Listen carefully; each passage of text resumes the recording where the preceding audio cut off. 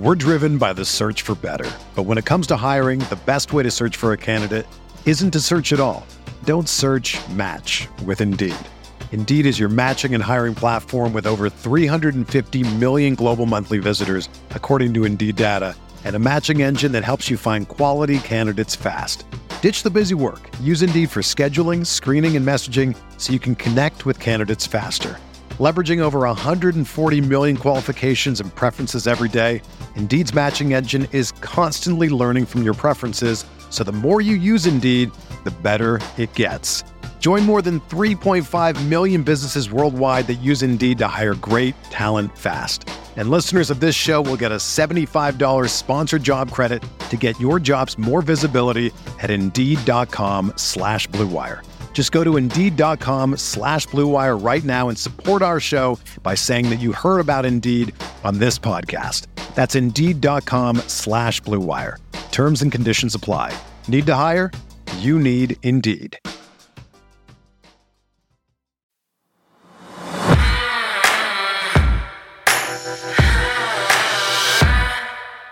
Partner, it is off season, but around these parts of town, it feels like anything but, doesn't it? Oh, there's no off season. There's no off season in football. Well, I'll say this: the only time there's really an off season is around the 4th of July. That's our Christmas. Otherwise, it just keeps moving. There's too much news moving through these parts. Well, we look forward to that. And with that, welcome into the Vault, a podcast covering the Baltimore Ravens. I'm Bobby Trossett, joined by my co-host and partner, Sarah Ellison.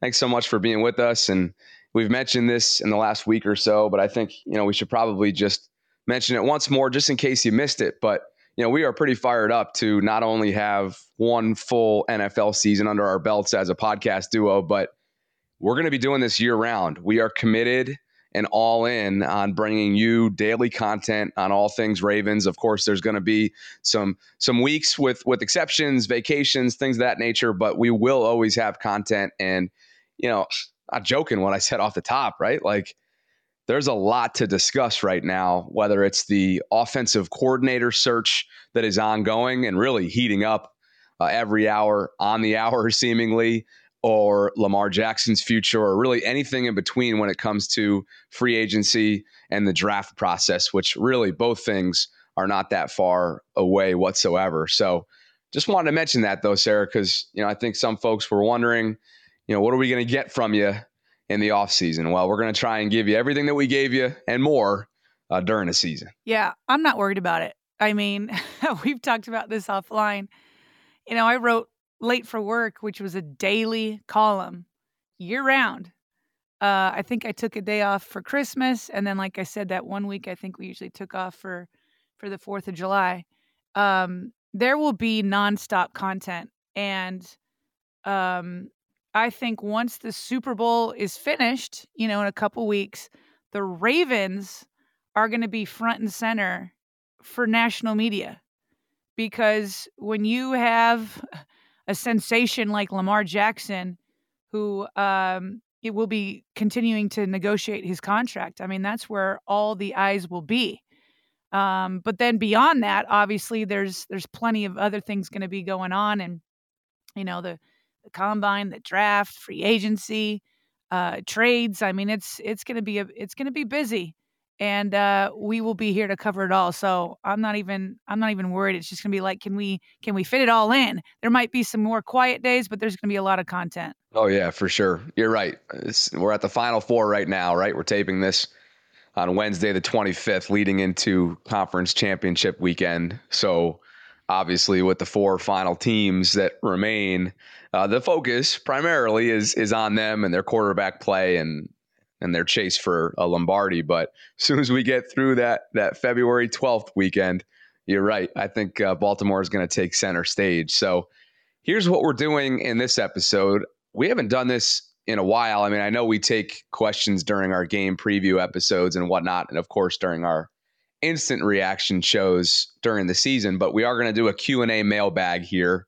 We have read just about every single email that has come in and been submitted by you, but admittedly, we don't have several hours to comb through every single one of them. So with that, I'll just begin. And I know I speak for you here too, Sarah. We just appreciate the engagement and the enthusiasm that we've seen, and we have read every single one. So we did kind of have to be selective and go through sort of a process that grabbed as many as we could that were relevant to where we are right now in the Ravens process. And so without further ado, let's get into this Q&A, Sarah. And I know you're going to start things off the top. Yeah. So this first one comes from Duncan Cameron. Hello, Sarah and Bobby, longtime Ravens fan from northern British Columbia, Canada.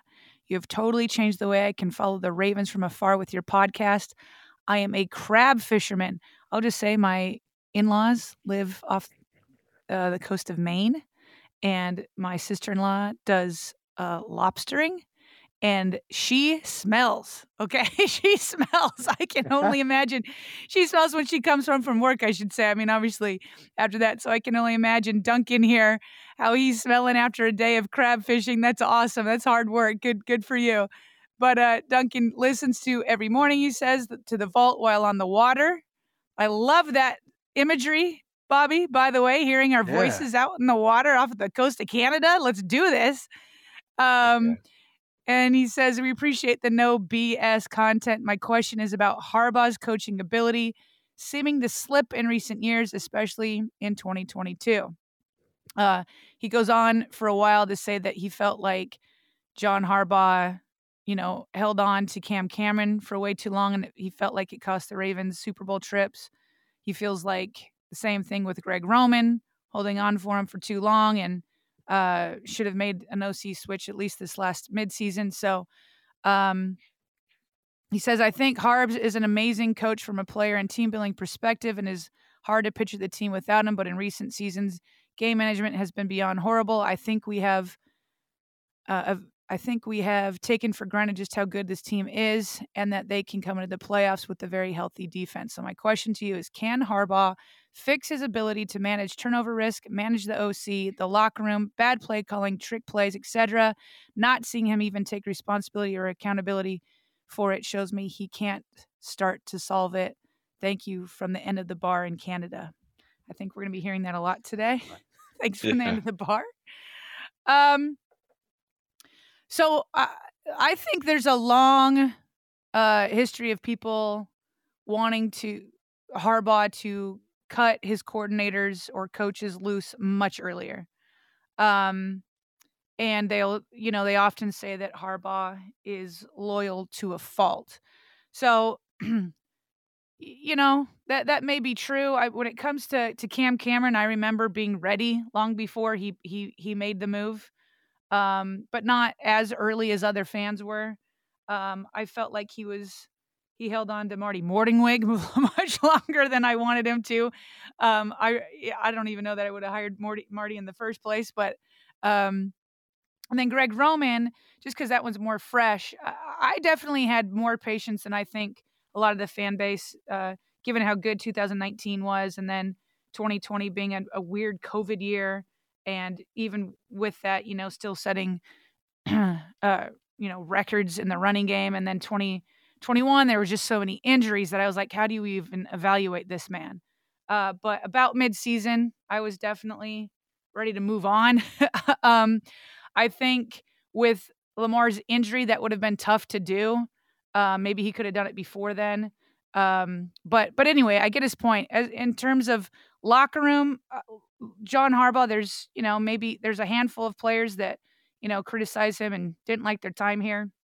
But I think he definitely has the locker room always locked in to what is going on right then. I don't think he's lost the locker room at all. The bad play calling and trick plays, that is your offensive coordinator. John Harbaugh empowers his offensive coordinator. So yeah, I think with the offensive coordinator change, you would expect to see those types of problems, play calling, the trick plays, the schemes, everything that, has been a big complaint. I think that's how he's attacking it, is getting a new offensive coordinator. So, John Harbaugh, is a confident guy, is a loyal guy. And can that be to a fault? Sure. Do I think that makes him somebody that I would want to move on from at this point? No, it does not. The Ravens are one of the more forward-thinking organizations out there. I'm thinking about the analytics team that they have set up on their staff. And one guy comes to mind specifically, young, bright mind, Daniel Stern, about my age, Ivy League educated. And we learned a few years ago, and after they hired him, that he's actually one of the guys up in the booth with Greg that on big, crucial decision-making situations, i.e., fourth down decisions, he is in John's headset, essentially running through the odds, running through the chances, all the mathematics that go into the analytical decision, I should say, behind, like a fourth down call. And one thing I often think about, Sarah, is like there is something to be said about like an information overload. And I know that John has been very adamant over the years and honest with us when it comes to the knee-jerk decision and the gut check, almost like the gut feeling that he has in that moment, the way the game is going, momentum-wise, whatever. So sometimes he puts the analytics aside and makes a decision based on how he's feeling solely on that. But sometimes I think to myself, like, wow, there's so much going on in your head. You're a human being at the end of the day. Is it almost an information overload? And has that led to pressure one way or another, whether it's listening to your analytical team or just making a gut check decision and throwing the analytics out? So while I love and admire how forward thinking they are and ahead of the game from an analytical standpoint, I wonder how productive that really is. And I think that's hard to measure. Bobby, can you clarify? I mean, the way you explain that, and maybe you're right, so I just want to make sure I've got this down. The way I envisioned that before your explanation was you've got an analytics guy, he's crunched the numbers, and it takes him 3 seconds to say, analytics say in this situation to go for it. And then he cuts out. What do you mean that he's running through the numbers? Well, I may have exaggerated a little bit. You're right. Okay. Hopefully it's clear and concise. I mean, I hope that he's not, running through. He's got a computer and he's like, okay, the ball's here. Here's the situation. That can put it in. And then boom, here's the analytics. Analytics say to go for it 60% of the time. Or analytics say don't go for it 40% of the time or whatever. I imagine that cannot take more than 3 to 5 seconds of communication. You would hope so. You got me thinking right now, though. Man, it would be great to get Stern on here to actually specifically walk us through the process, So, yeah, I may have exaggerated that a little bit, but it is another layer of information that he gets. And hopefully, I mean, hey, I'm sure it's useful. He's proven that it can be useful. But I do wonder if that kind of muddies the water a little bit when it comes to Duncan's overall point here about game management. Oh, yeah. Well, game management, I don't know if he's talking about clock management. Maybe he is talking about when to go on fourth down and all that. And I mean, Harbaugh had a great streak of going for it on fourth down for a couple years. And it did get to the point this year where I was like, he's just putting confidence in his offense when they're showing him that they can't put confidence in him or in them. So I don't know that I definitely think they definitely look at analytics for sure. But I also think it's also a mentality that Harbaugh has, that it's like, I'm going to show trust in my offensive players, especially if Lamar Jackson's on there, but he did even when he's not. It's a mentality of being aggressive and not wanting to play to not lose kind of a deal. So, but yeah, I think once there was enough evidence this season that they weren't converting on those, that maybe he could have been a little bit more conservative. He definitely got to a point too where I can remember the press conference vividly, and he had an attitude and a little bit of edge to him when he was asked about it. And he's like, well, at this point, maybe we're going to have to go back to the drawing board, and stop the aggressiveness because we just have not had success when it comes to converting on fourth down. And from there on out, you really never saw it, and at least as consistently as it once was for him. Right. So it was more in the traditional sense of when the game was on the line. It's like, okay, we kind of have to go for it. Yeah. Exactly. Question number 2, submitted by Brent Vanderhart. He says, Bobby, I watch almost all your videos and live feeds. Appreciate you. believe that's probably over on YouTube. Love them. Keep doing great work. It seems like you want to keep Lamar here. So do I. And believe that he will get the franchise tag. I do think there is some bad blood in the locker room, though, with how the season ended and Lamar not coming back from injury. By the way, this was submitted before sort of the locker room clean out and guys backed him. And I know we've covered that extensively on here. So just want to make sure that, that we date this, because I think Brent probably wouldn't have written that if it, had been submitted after that. But anyway, he goes on to say, that being said, my question is, what about using the non-exclusive franchise tag, which would allow other teams to make offers for Lamar, but give the Ravens the ability to match, meaning keeping him here, or pass, which would get us 2 first-round picks for him, he's asking. I like this option because it kind of allows Lamar to see what other teams are willing to do, and I believe the Ravens would match the offer. I think this would show Lamar that the Ravens have been offering a fair contract and that whatever he's looking for might not be out there. I also believe that this is the best way to get him to play rather than just tag him and having him sit out. Then at worst, came to worst, and we didn't get him. At least we get 2 first-round picks out of the deal. Love the shows and videos. If you have time and one of them to address the non-exclusive tag, I would love to hear you guys' thoughts. And I think it would give other fans out there another option to think about that they might not know is a possibility. So I guess first and foremost, the non-exclusive tag, generally speaking, is more cap-friendly for teams based on the pure numbers. I think it comes in around 30 to 35 million based on the season. It's probably not feasible, though, if Baltimore believes and this is kind of to Brent's point here, if Baltimore believes it can get more than 2 first-round picks for Lamar, then it's probably not feasible. We would expect, Sarah, that the Ravens would want to use the exclusive franchise tag because, yes, it has a higher price tag, but that allows the team to control trade talks. And I feel like that's most important given the scenario that we're in right here. Yeah, I definitely see the point here where it's like, let Lamar go out and test the market a little bit. And I remember Ray Lewis. I remember Ozzie Newsome kind of doing that with Ray Lewis. And things got a little bit crazy there. It was right before Ray Lewis's last contract with the team.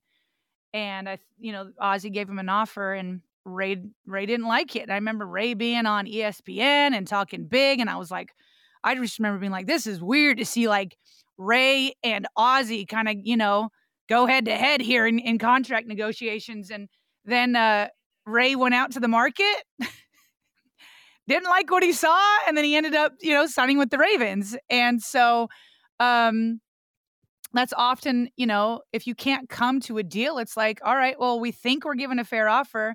So, go out and try to negotiate with somebody else. But I agree with you, Bobby, that the Ravens can't afford to do that because I think Lamar Jackson is worth way more than 2 first-round picks.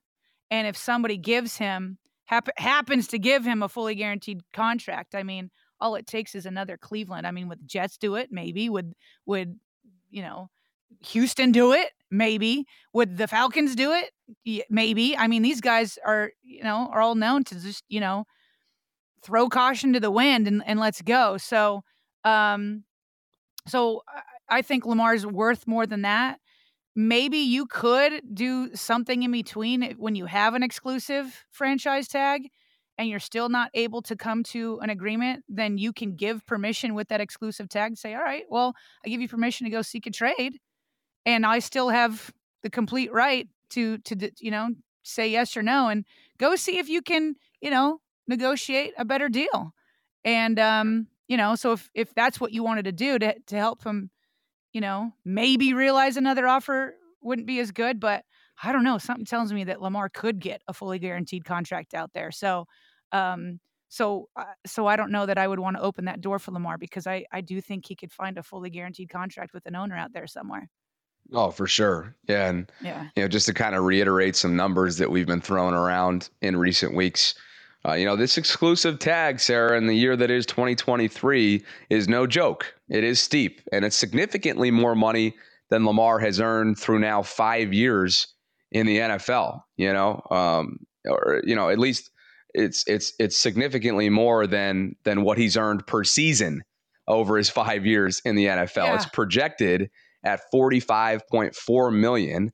And the issue for the team right now is they have a little over, and of course, this is where EDC comes in with his plan. The front office is about to be EDC and his team's Super Bowl, as they often say, right? Leading up to the draft, leading up to free agency, they're crunching numbers, they're looking at their plan, they're looking at their budget.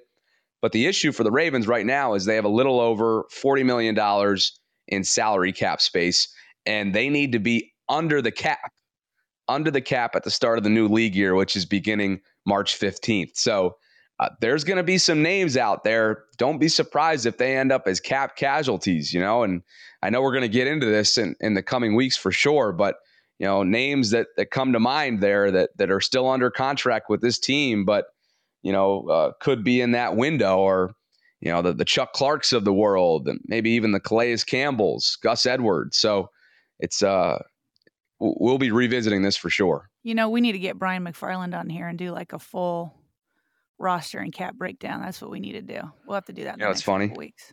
It's funny you bring that up, is he and I were texting last week, and then just the end of season press conference, we kind of got absolutely, just flooded by that. And I was like, hey, we'd love to have you on. Let's do it. And he's more than interested. It's just about circling up with him. So we'll definitely do that. And if you don't follow Brian McFarland, Ravens salary cap guru, everything you need to know about the team monetarily wise, roster building wise, then definitely do it by just popping on to Twitter. It's Ravens salary cap, I believe. So that's his @ right?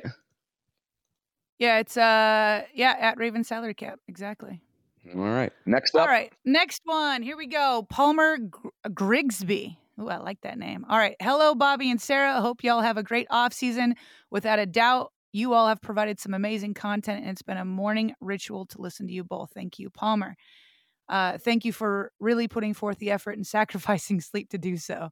My question is, I don't know if it can be answered, but why are the Ravens, here's the same one, so reluctant to make changes? The fan base has seen Roman isn't the OC for us, yet we've kept him around for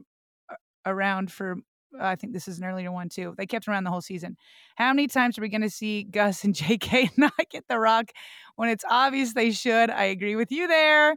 We have a desperate need for a legitimate number one wide receiver, and we've not made any attempt to do so. Okay. It's so obvious to all of us at the end of the bar. All right. There it is. Okay. So let's from a big picture, it is definitely true that the Ravens, they're not knee-jerk. They're not re-jerk reactions. That is not what the Ravens do. And I know that's not what Palmer's probably getting at, but the Ravens are like the Pittsburgh Steelers. I'm trying to think of some other really stable, franchises where it's like, you stick by your man. We stick by our philosophy. We'd studied a lot. We put a lot of effort into what we're doing. We came up with a plan, and we're going to execute the plan. And, that's served them well. Whereas you see head coaches and GMs get circled through other organizations, it seems like once every couple of years. And that's definitely not where you want to be. So stability is definitely the adjective that comes to mind with the Ravens. So I think Palmer is correct on that. But do they take too long sometimes? I already addressed the OC issue in the last question. So then I'll move on to the running backs. The running backs, to me, that was a Greg Roman issue. I do not understand. I mean, some of it was that they had to slowly bring both of these guys back as they were coming back from their knee injuries. But at the end of the season, it just felt inexplicable, especially in that playoff game. I do not understand why you would not give J.K. Dobbins a carry inside the 5-yard line when they had so many attempts to do so. I do not understand that. It just was a head scratcher for me. The need for a legitimate number one. Now, Palmer said the Ravens have not made any attempt to do so. I disagree with that. Their attempts have been through the draft, and so far their attempts have not come to fruition. I know there's another question later about wide receivers, so I won't go too deep into that. But they for sure have not made an attempt to spend big money to get a legitimate number one wide receiver. So, and that's, again, it goes back. They had a blueprint and they're sticking with it. And that was that, they were going to try to zig while everybody else was zagging and try to build a team that was run-based and felt like, those big names weren't necessary. And instead they were going to try to build through the draft. So we will see what happens with Rashad Bateman. They traded away Hollywood, which was probably one of the best, more productive picks in the draft that they've ever had, which isn't saying much considering the history. So I'm very curious to see what happens this offseason. John Harbaugh and Eric DeCosta were very clear that they want to rebuild the wide receiver room. Does that mean they're going to go out and get the highest, the best receiver on the market? I do not think so. So I want to see what a rebuild looks like when they've made it clear. They've spoken to the microphone, put out their chest and said, we're going to rebuild it. So I'm very, very interested to see how they do it, given all the draft picks they've already invested there. So will they change it up and do more free agency and or trades? And how much are they willing to spend? I'm just as curious as Palmer is, and probably others, to see how that looks. If you haven't already, we just put out recently a full episode, Morning Vault episode on DeAndre Hopkins and the prospect of that trade coming to fruition. And we talked about a number of roadblocks, really, that would prevent that from happening, that EDC would have to get a little creative on. So go check that out in the archives. But next one comes in, and I'm going to probably botch your name, my man. But so let me know an email or direct message if this was just completely botched. But I believe it's like Teme Tasahi. Teme? I'm going to go with Teme. So anyway, Teme writes, hey guys, I love listening to you. I hope you guys will be having podcasts during the off season. Yes, we certainly will. Sorry if this is long, but would love your thoughts on this topic. There's a certain amount of Ravens fans that want John Harbaugh gone, which I think is insane. I'm reading this word for word, by the way. What most of them go to is the fact that there's one playoff win in the last 8 years. I tried to educate them, but most fans just don't remember. After we won the Super Bowl, we played Flacco, the highest QB salary in history. Then Ozzie in the front office, who I love, had 3 or 4 years straight of difficult drafting. He goes on to mention a few guys that didn't hit in 2013, 2014, 2015, 2016. While obviously there were some solid picks in sprinkled in those, he just went on to mention a few of the guys that did not pan out, like Rashad Perriman. But you add that to the loss of Suggs, Reed, Lewis, and a declining Flacco, you understand why Harbaugh missed 4 years of playoffs before Lamar. He also wants to know where he can donate to the podcast. We're in the process of putting together a Patreon this offseason, so be on the lookout for that. But if you do feel inclined to donate, there's a YouTube thanks button, basically. If you go over to the Vault on YouTube and you want to throw us a few bucks, you can do so that way, or you can do through YouTube super chat feature on any given video that we ever release. But I'm not sure if there's really a question here, Sarah, but I kind of want to dive into, pick your brain a little bit here, just because in all honesty, I mean, these years that I was in Baltimore, but I was actually in college when Teme's referencing these years. So, and I wasn't really covering the team as closely as we do right now. I've never really asked you, do you feel that Lamar Jackson saved John Harbaugh's job in Baltimore?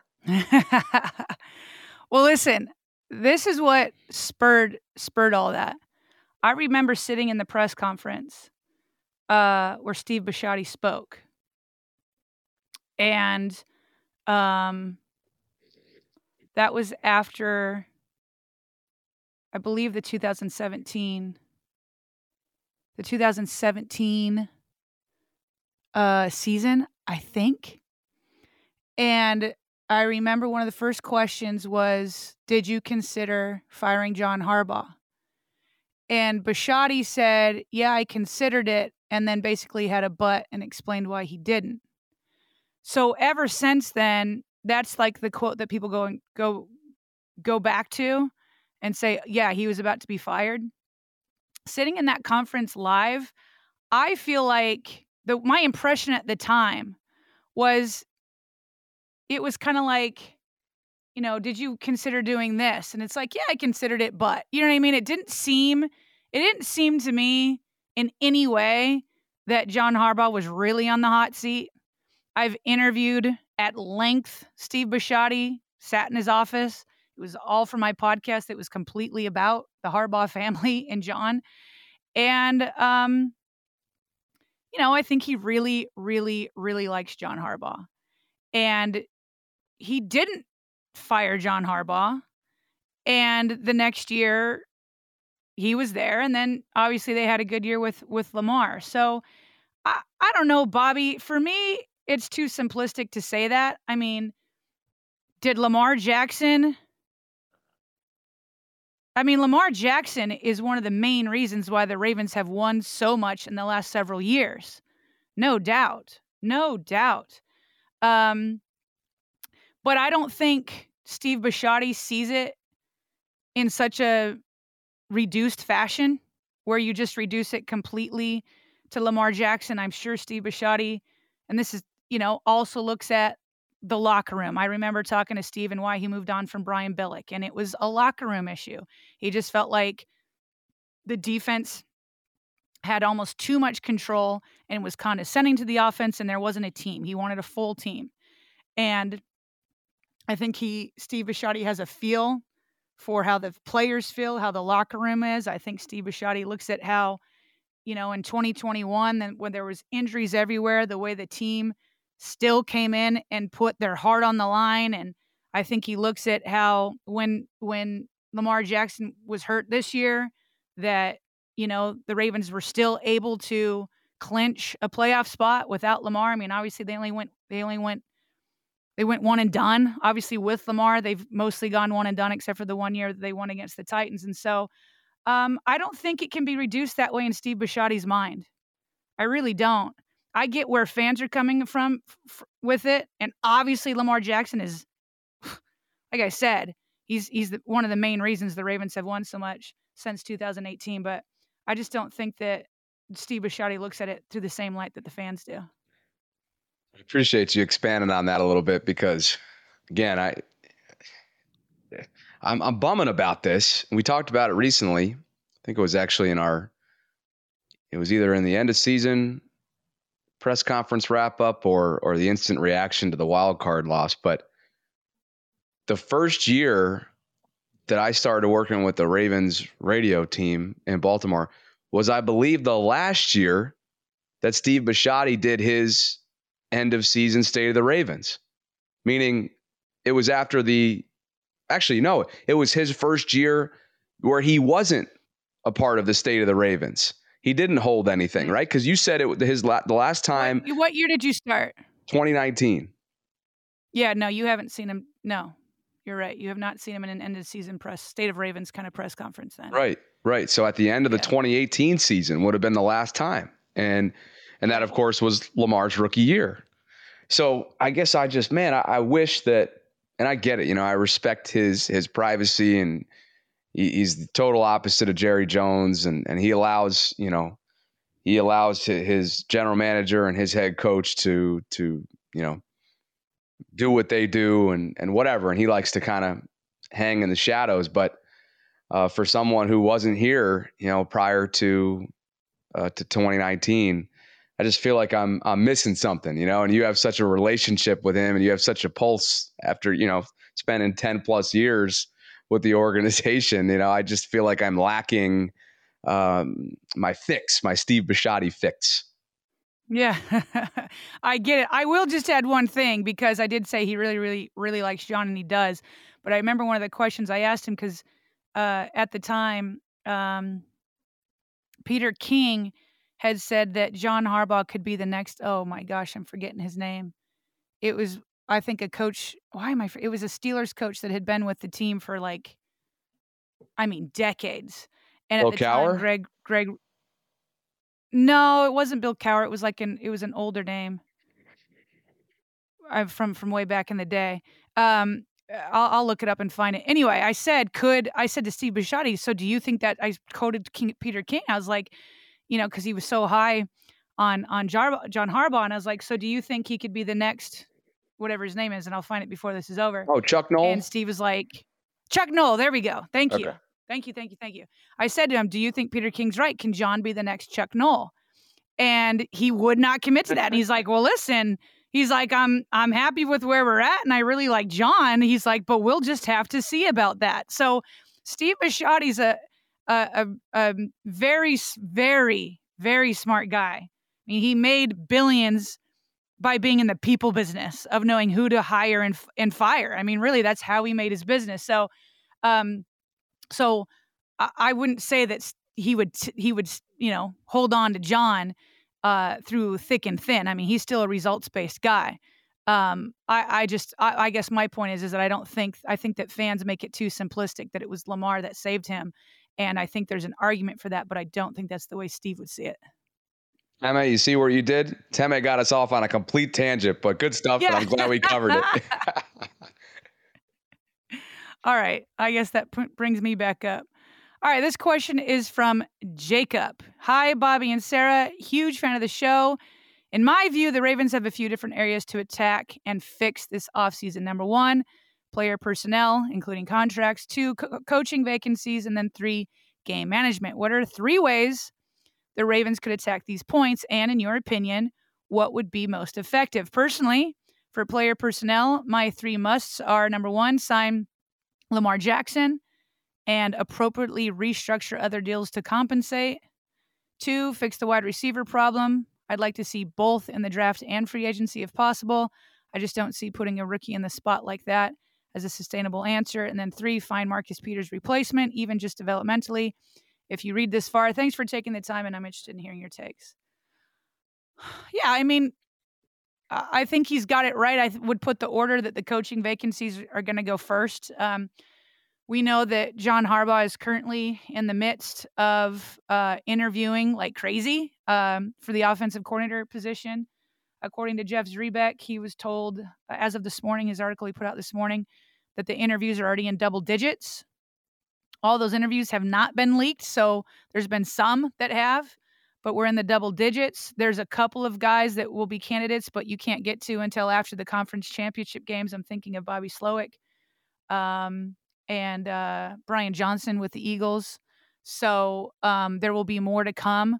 I think that this coaching search will be more similar to the one like when John Harbaugh went out to get Gary Kubiak, where he interviewed around 30 guys and took his time and really wanted to turn over every stone. Whereas last season with Mike McDonald, there was like a few guys that were favorites, including internally, but everybody knew he really liked Mike McDonald, and that ended up being the guy. And I don't think on the outside there's a favorite, and I think if he does end up interviewing closer to 30 people, then that shows that there wasn't a favorite. So anyway, coaching vacancy will be number 1, and I think that'll be resolved in the next couple weeks. We may have to wait to see if there's a coach that he wants from one of these teams that are still playing, so that could prolong it, but I don't think it's going to drag on for too much longer beyond the Super Bowl.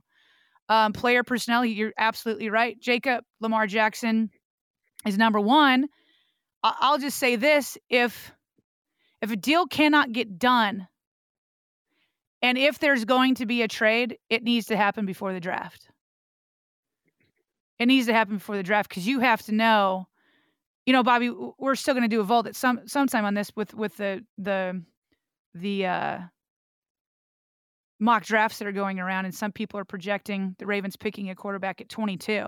I really hope that's not the case. If the Ravens need to use a first-round pick, I hope it's because they've already made a decision of whether or not Lamar Jackson's going to be here. And if that's the case, then you need to have a much higher pick than 22. You want to get a lot of assets to try to rebuild without Lamar Jackson. So if there's going to be a trade this season, I would think it would happen before the draft. Otherwise, I'm tired of it. I just want him to figure it out one way or the other. I just don't want to keep covering it. And then I agree with the wide receiver problem. I think the Ravens could re-sign Marcus Peters on a cheaper deal. I'd actually like to see that. And then still attack it through the draft. Like, to me, the most Ravens draft ever would be to pick a cornerback at number 22. So I think, Jacob, I think you're right on. Maybe the order's a little bit different, but I mean, that's it. Because, I mean, really, the Ravens are mostly stacked outside of wide receiver and cornerback. I mean, not stacked is not the right word, but solid and pretty much ready and just need to be polished. So it's wide receiver and cornerback, unless they don't get things done with Lamar, and then they got a huge hole to fill. And Jacob made it clear, too, that, you know, he's assuming that Marcus is gone, being that one of his points is that, you know, we got to find Marcus's replacement. And I could see both scenarios playing out. Obviously, we've discussed this a little bit on the Vault in recent weeks. But, you know, I could also see them parting ways, Sarah. You know, he was a little bit of a headache this year for John Harbaugh. And on top of that, you know, he lost a step. And all year long, I kind of felt like, when's he going to get it back, you know? And it never quite came. And he never quite felt or looked fully comfortable out there. And granted, hey, he's not young anymore for NFL years. He's young in life, but not in NFL years. And so what I hope for Marcus's case, you know, for his sake, whether it's in Baltimore or elsewhere, I hope he's able to kind of follow suit the way that Saquon Barkley did. You know, the year one returning from his ACL was significant. It was night and day from year two, you know, with 2 off seasons under his belt. So maybe Marcus is able to kind of, you know, mirror that process and build that endurance and acceleration back, because from a coverage standpoint and yards allowed in coverage there, he was not where you want to be. I believe among the top 5 worst in that category for the 2022 season. So, you know, I think that's one of the more fast. You put Lamar aside, you put the ongoing search for OC aside. That's a big story with this team right now, and especially with how effective he has been more often than not since he was signed, and I shouldn't say signed, since that big time in-season trade went down in 2019. But let's keep things moving here. Next question comes in from Tom. Hey, Bobby and Sarah, a couple of questions about the Ravens. One, any idea why J.K. Dobbins had so few receptions out of the backfield this year? He didn't have a ton in 2020, but this year he had almost none. Was that related to his recovery or just a coaching decision? When he was throwing the ball, he was very effective. 2, to what do you attribute all the Lamar hate to? It's not just locally, but nationwide. He gets more grief than Deshaun Watson, and we all know that story. Lamar has put up impressive numbers every time he's out there and is almost always polite when he's interviewed. Thank you, Tom in Hamilton. All right, partner, we got a few questions to address here, so why don't we attack this thing together? But I'll start with J.K. Dobbins and his lack of workload when it comes to receptions. I mean, you got to remember, he missed a chunk of this season, you know, and to Sarah's point earlier on, I think there was definitely some management with him at times. Apparently the management even leaked into the wild card round, right? Like, I don't know why they were so careful with him and you know, limiting his workload. So, you know, you got to remember all of this player, you know, every single statistical category for JK this year, there's got to be, you got to kind of take it with a grain of salt, because he missed, you know, a good chunk of time after that knee scope. And he really wasn't even ready to start the season, Sarah. If I'm not mistaken, he wasn't ready till the New England game, which was a few weeks into the season. So, you know, got to keep that in mind. But I'm with Tom. I get his point. He and Gus are extremely effective. And I thought you saw that down the stretch there towards the later end of the season, where Snoop kind of started using them in check down situations for some good solid yards. We're driven by the search for better. But when it comes to hiring, the best way to search for a candidate isn't to search at all. Don't search, match with Indeed. Indeed is your matching and hiring platform with over 350 million global monthly visitors, according to Indeed data, and a matching engine that helps you find quality candidates fast. Ditch the busy work. Use Indeed for scheduling, screening, and messaging so you can connect with candidates faster. Leveraging over 140 million qualifications and preferences every day, Indeed's matching engine is constantly learning from your preferences, so the more you use Indeed, the better it gets. Join more than 3.5 million businesses worldwide that use Indeed to hire great talent fast. And listeners of this show will get a $75 sponsored job credit to get your jobs more visibility at Indeed.com/Blue Wire. Just go to Indeed.com/Blue Wire right now and support our show by saying that you heard about Indeed on this podcast. That's Indeed.com/Blue Wire. Terms and conditions apply. Need to hire? You need Indeed. When you need mealtime inspiration, it's worth shopping Kroger, where you'll find over 30,000 mouth-watering choices that excite your inner foodie. And no matter what tasty choice you make, you'll enjoy our everyday low prices, plus extra ways to save, like digital coupons worth over $600 each week. You can also save up to $1 off per gallon at the pump with fuel points. More savings and more inspiring flavors make shopping Kroger worth it every time. Kroger, fresh for everyone. Fuel restrictions apply. Yeah, I think you nailed it. I don't really have anything to add there. We can move on to the Lamar part of it. I don't know that it's true that Lamar gets more hate than anybody else. I think sometimes because we're in that fan market, I just remember feeling like Joe Flacco was always torn apart. He's not elite. He's not this and da-da-da-da. And then you'll go over to other fan bases and, people hate on. Quarterback is just, other than, I'd say even more than offensive coordinator, quarterback is the most picked apart position ever. It is. And I definitely don't think people hate Lamar more than Deshaun Watson. I think it's more that Deshaun Watson, we all agree, that his legal problems and all that. I don't think there's much to debate there. Like, it's just all terrible. With Lamar, it's started as a debate on his playing style, and then what I think hurts is that he doesn't have an agent, to protect him in the national media, and the national media just kind of, rip things apart. But I think it's Lamar is like this massive figure that nobody can figure out, and he's so polarizing. And so the debates with him are nonstop. Deshaun Watson, I don't think is as polarizing. We can all say, his legal troubles are skeezy and disgusting and terrible, And so Lamar, it's more like, just a constant debate of like, can he, win a Super Bowl? Can he win a playoff game? Can he throw the ball? Can it, you know what I mean? And then he's just, he doesn't talk, and he doesn't have an agent out there. So I think that's what it is. He's just he's one of the massive stars at a position that's the most criticized, and he's extremely polarizing. But I think when it comes down to it, if people knew his personality and actually covered him, I think that they'd fall in love with him just like we all have. Oh yeah. Yeah. Sometimes like we as humans, we like hate something that we can't figure out, or hate something that we don't know. And hate's obviously a strong word, but you know what I mean? And Lamar is such a unicorn in every sense of the word, whether it's his on-field abilities or the way he conducts himself off the field. And, we have been dealing with a player and getting to know a player that is probably one of the most private, if not the most private superstars in all of professional sports. He's been in Baltimore for 5 years now, and I don't believe that Felicia Jones, his mother, has ever done any kind of appearance locally. I don't even believe she's done anything with the team. And if she has, it's been very preliminary, small stuff. So it's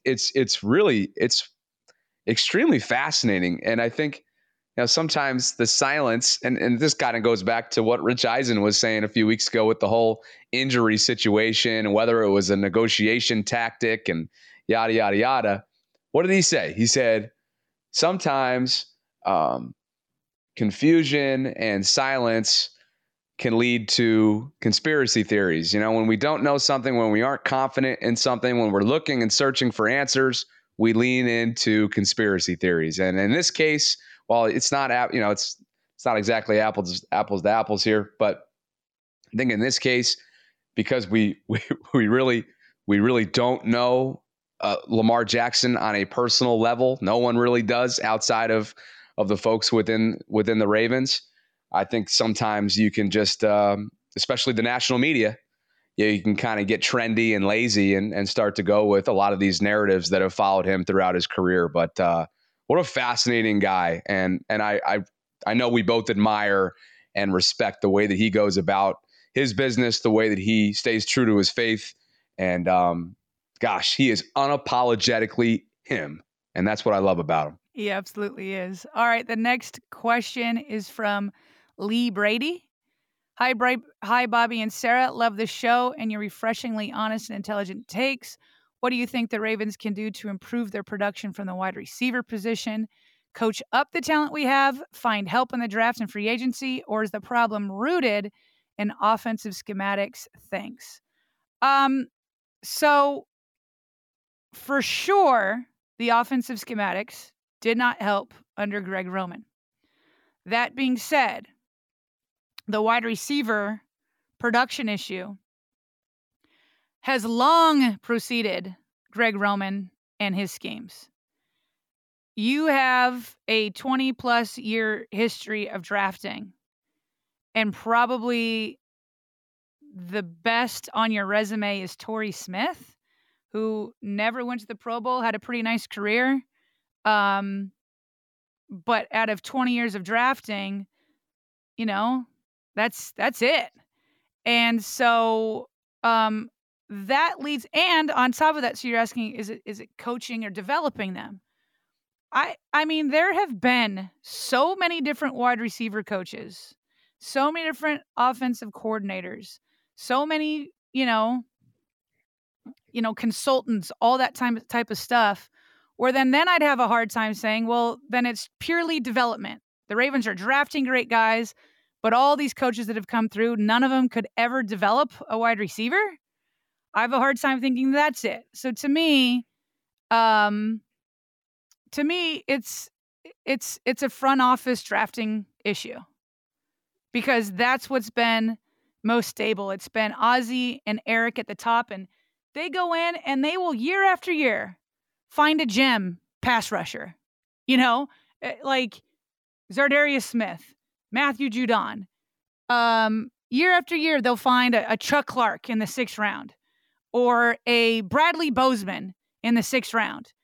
It just, they seem to be able to hit even in later rounds, but they don't seem to ever be able to hit even in the 1st round, outside of some modest success stories. So, I don't know. I don't know. I don't know what changes they've had in the scouting department below, Eric DaCosta and Ortiz, some of the other guys that have been in there for a while. But to me, it's hard to say it's not a drafting problem. Like, where's the eye? Now, of course, they're not drafting in like the top 10 usually. And that's where you'll find, these beasts like a Jamar Chase. So they've never had that. But I still don't think that's really an excuse, given that they can hit on other positions either later in the 1st round or even in other rounds. So I feel like it's been a drafting issue. And I know Eric DaCosta wants to turn that around. And to his credit, he did take Hollywood, who was good, right up there with the Torrey Smiths of the world, but asked to be traded because of the offensive schemes. And then I think the story still needs to be told on Rashad Bateman Duvernay. I think he was a 3rd round pick, right? I think he was the 3rd.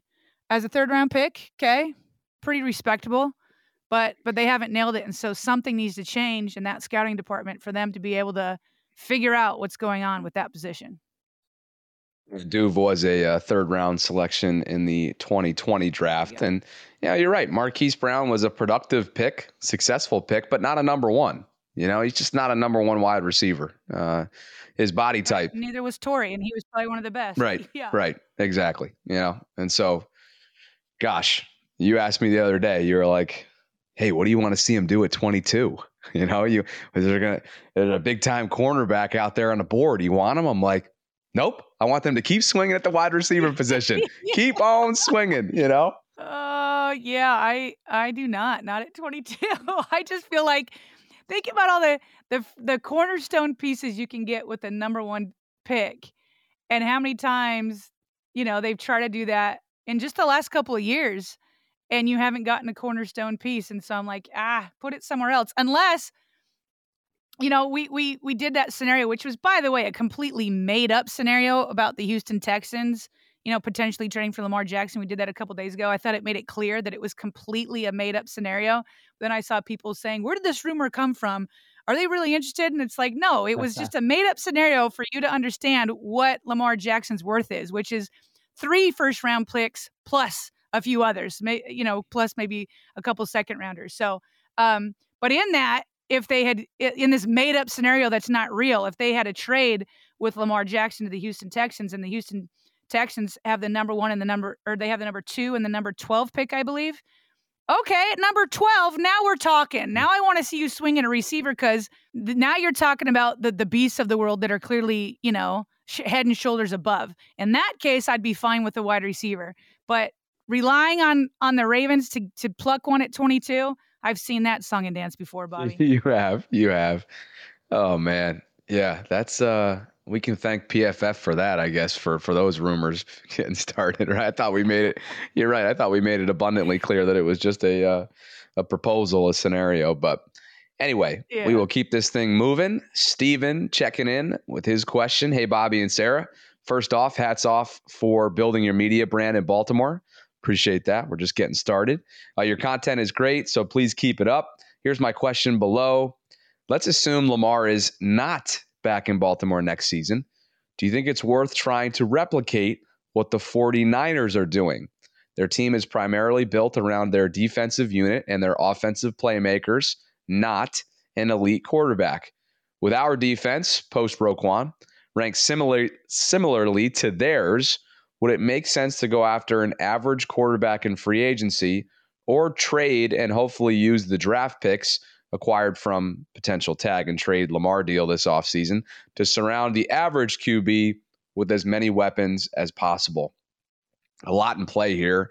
And obviously, first and foremost, this has to do with, we're just assuming, like Steven said, that Lamar is not back here. So it's going to obviously, this goes back to what we were just saying, that that PFF scenario, the proposal, there's big time draft capital in play here in terms of what Lamar would command in a potential trade situation. So, Sarah, if you're looking at multiple first round picks, and in Houston's case, if it ends up, if they end up being one of the suitors, that you're looking at 2 top 12 picks, I'm not sure a free agent quarterback, while a Derek Carr, I feel, is like a plug and play type of guy.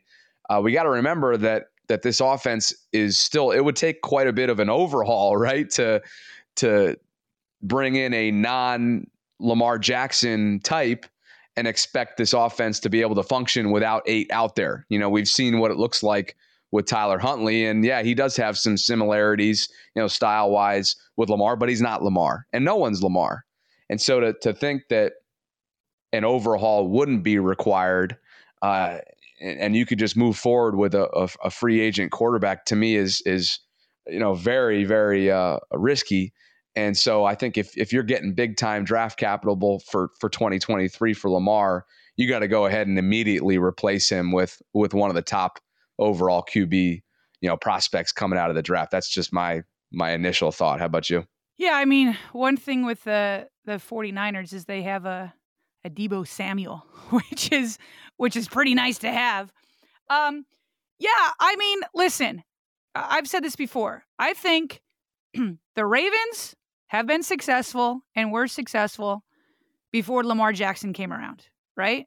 And of course, immediately preceding him, there wasn't a ton of success, but they did win 2 Super Bowls prior to that. I think that if Lamar Jackson were to leave, while it might not be immediate, I think in the long run, the Ravens will find a way to be successful again. And you've got Lamar Jackson. Lamar Jackson was successful in college before he came to the Ravens.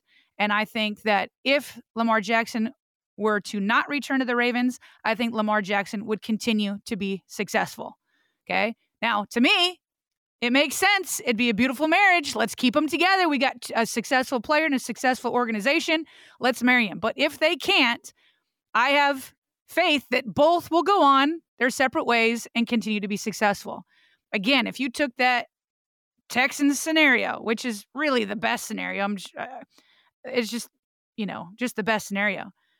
To me, you're going back to those first four to 5 years before Joe Flacco got paid. Joe Flacco, to me, was an average quarterback who went on a crazy run in the Super Bowl. I mean, he played lights out. People will say that the defense carried the offense that year. It was a good defense, but the defense, I think, ranked like number 16 that year. Part of it's because Ray Lewis was hurt and he came back. There were so many injuries. I can't remember if Suggs was injured that year, but the defense was like average that year. But the Ravens were so good on those rookie years of Joe Flacco's contract. So if the Ravens were to get a 2 and a 12 and you immediately plug in your probably top pick of quarterbacks, you're going to get Young or you'll get CJ.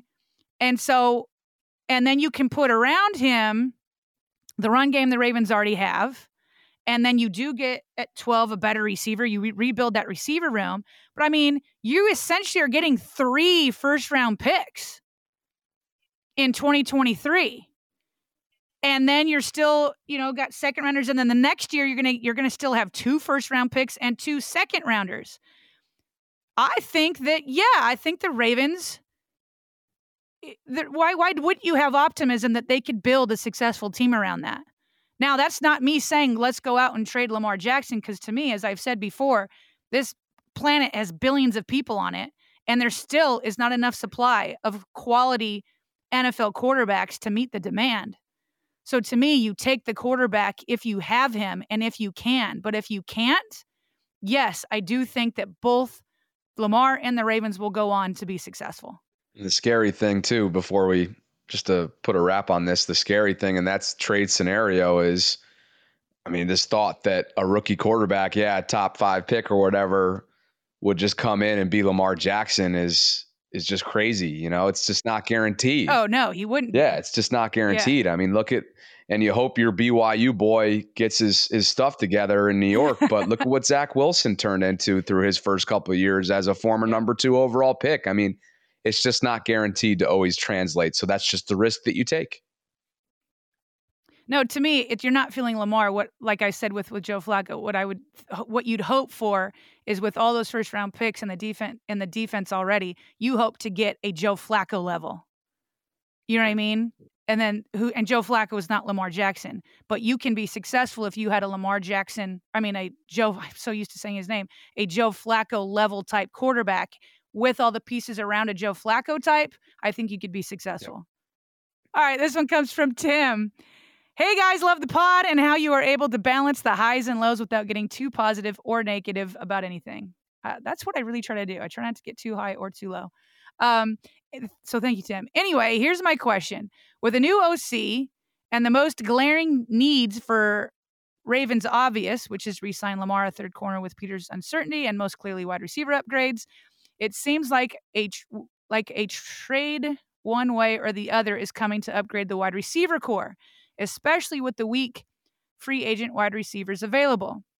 Would you rather trade up in the draft to get a top 10 guy, or as we've seen in recent years, has been a trend, and guys like Chase, Waddle, Olav, Wilson, all having instant impact and being great picks? Or do you look at the trade market for a guy like Hopkins or possibly someone else who may come available? Looking forward to your opinions, guys. Tim. All right. So I don't think the Ravens have the draft capital to move up in the first round to get, a top wide receiver. They have 5 picks. They don't have a second rounder. They would have to use future first round picks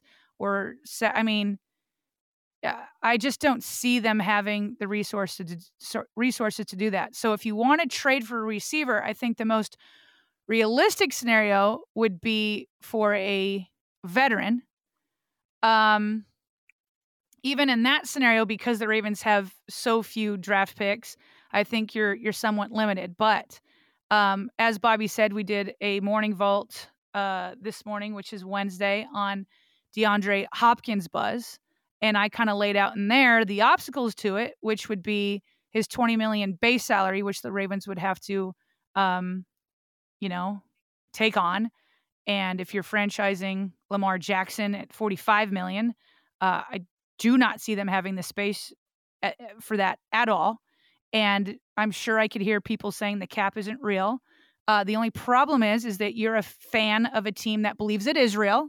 So you can continue to say that, but the team does not believe that. And so Eric DeCosta does not feel that way. In fact, he talked just the other week about, or when he had the end of season press conference, that they planned for this day for them to have enough money to franchise Lamar if they needed to. He feels like they're in a good cap spot, but it's because they've been disciplined to do so. They do not believe in that mentality.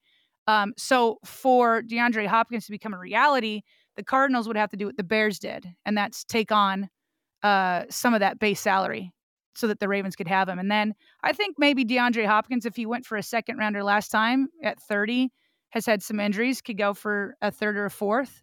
So there's that. Brandon Cooks, I know, is out there. I mean, he's anytime you talk about trade market, Brandon Cooks comes up from Houston. He's a year removed from having back-to-back 1,000-yard seasons. But again, we've got a salary problem. His is $18 million base salary. So again, the Texans would have to take on some of that. There's Denzel Mims. I feel like he's been asking for a while for a trade. Now he's on his rookie year. He's only a 1.3. Obviously, he's not anywhere near accomplished as these other guys. I know he had a good rookie year, but has been kind of quiet since. Sounded like there was almost a trade for him last year, but I'm trying to remember who it was. Somebody was trying to trade for him, but they wouldn't give up a fourth rounder that the Jets were asking for. I don't think that they're going to get a fourth rounder a year later. So maybe you could get him for a little bit less, but I don't think that's a name that moves people.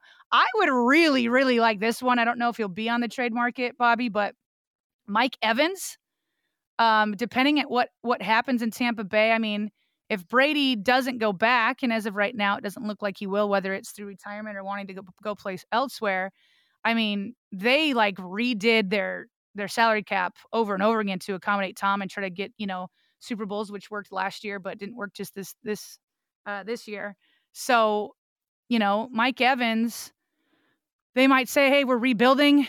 You're awesome. You're 30 though. So maybe we'll stick with Godwin. And if they rebuild, maybe he'd be on the trade block. He would only have a $13 million base salary. So that one you could take on a little bit more. He's never had a season less than 1,000 yards. He's almost always healthy. I mean, I would love that one, but right now I'm just dreaming. Any trade, I feel like I'm dreaming any trade because I just don't know that the Ravens have the resources because I think it would take more of a player-for-player trade because I don't think they have the draft resources, but those are kind of the guys that I think could possibly be on the trade market.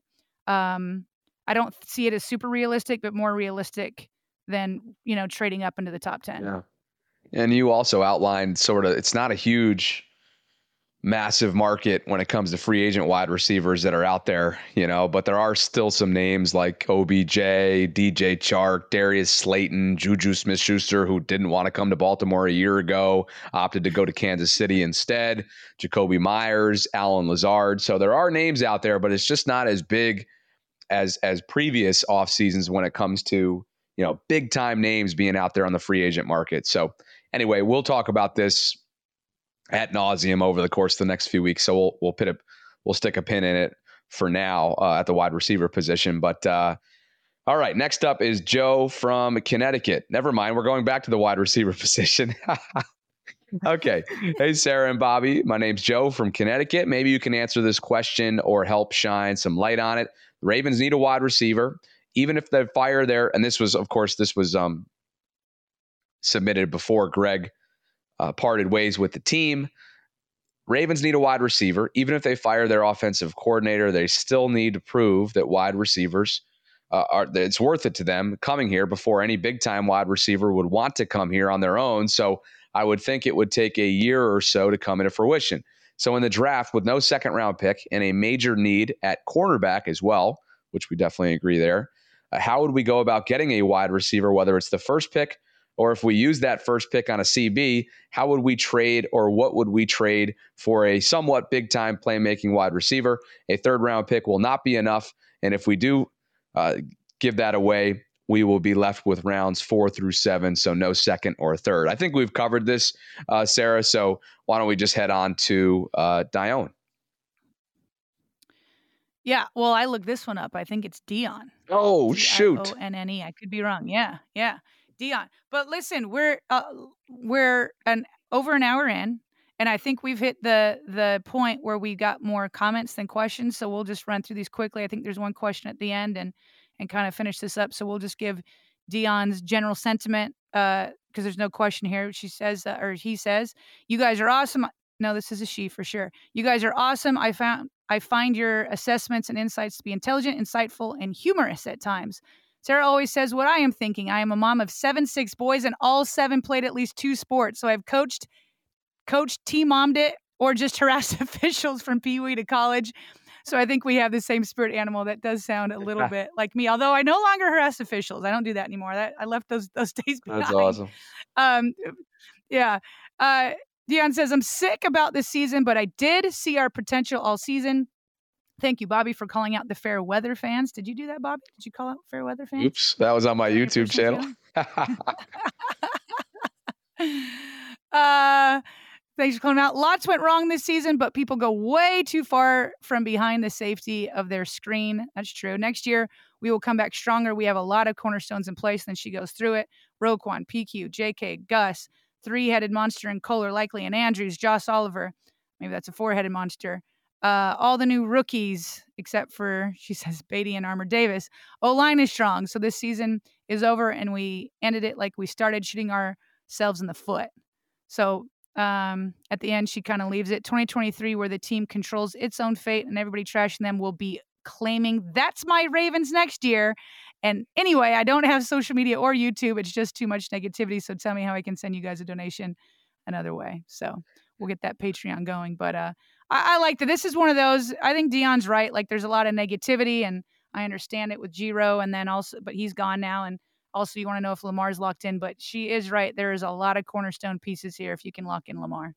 Next up, Timothy Thomas checking in from Fort Worth, Texas. And by the way, next time we do this, we got to remember, you know me, I love my geography look and maps and all that stuff. We're still going to get to that map and whatnot. But next time you email us, and you can hit us up by email at BaltimoreRavensVault@gmail.com. Let us know where you're tuning into the pod from, because I'm always curious about that. But Timothy writes, "Best thing I did this season was come across the vault.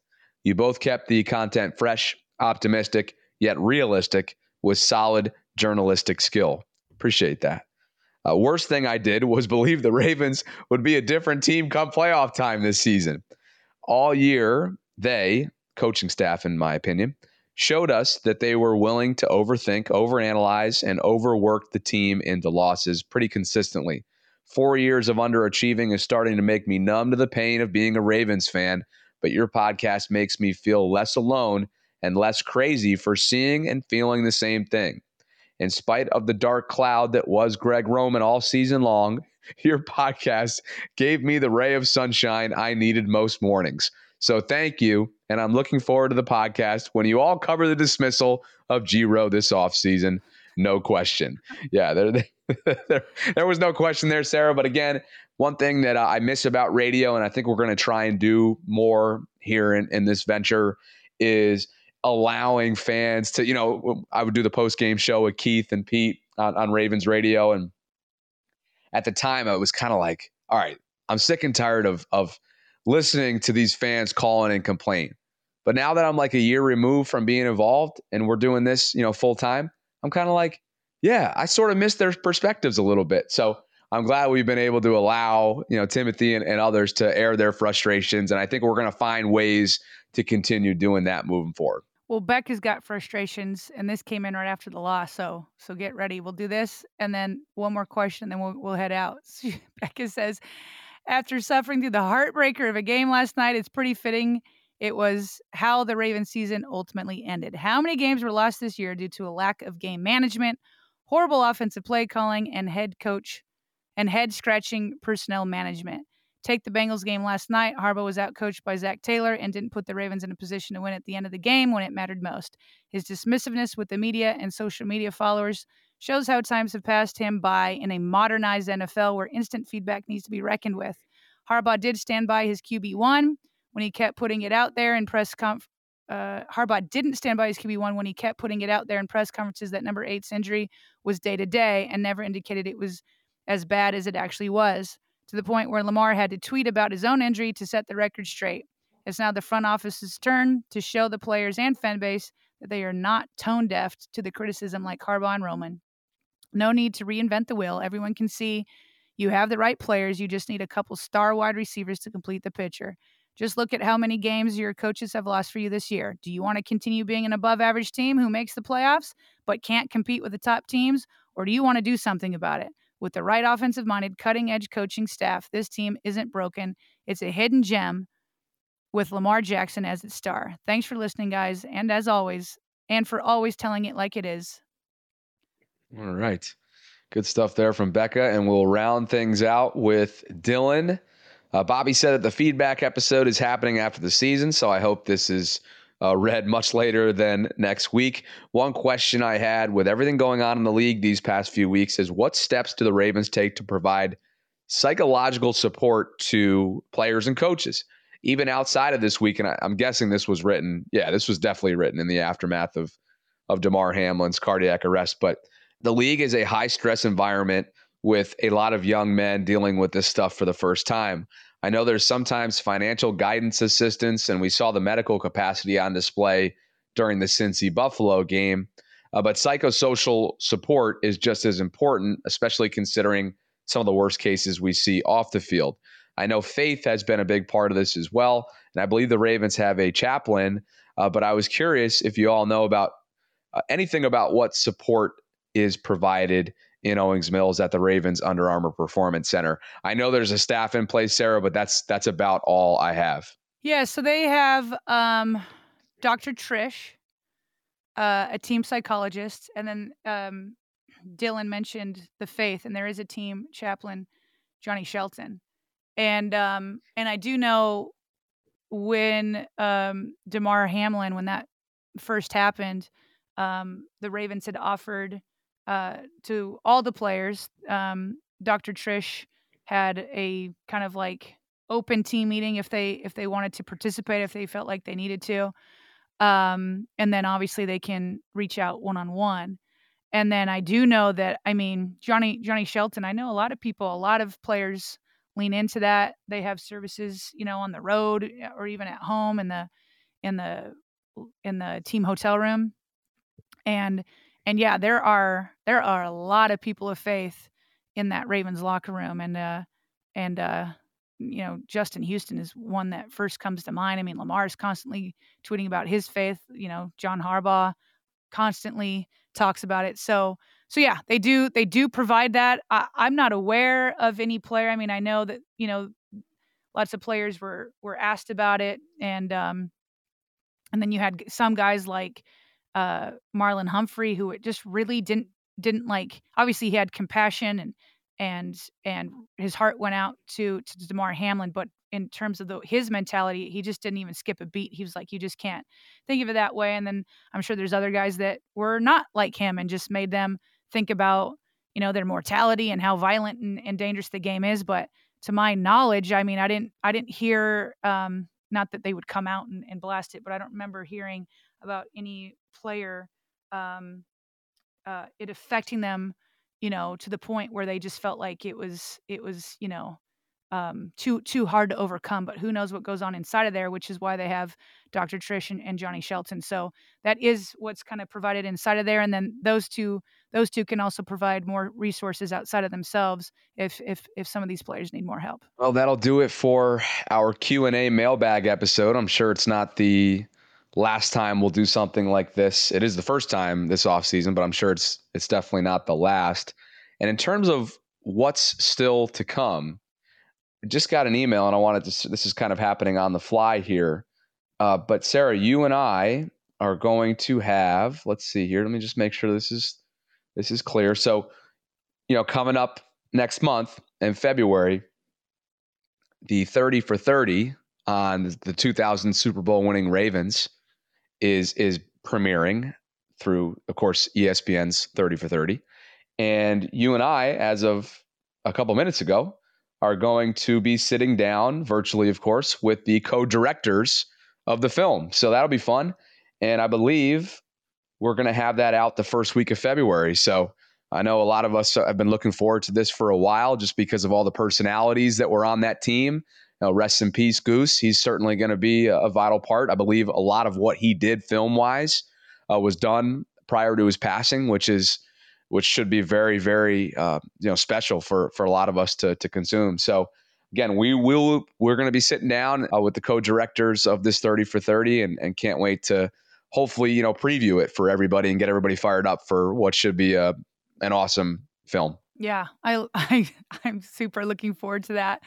I love the 30 for 30s, and then when it's done on your team that you cover, it even takes it to the next level. So that'll be fun to cover. We talked about getting Brian McFarland on here. Obviously, we'll continue to have the morning vaults.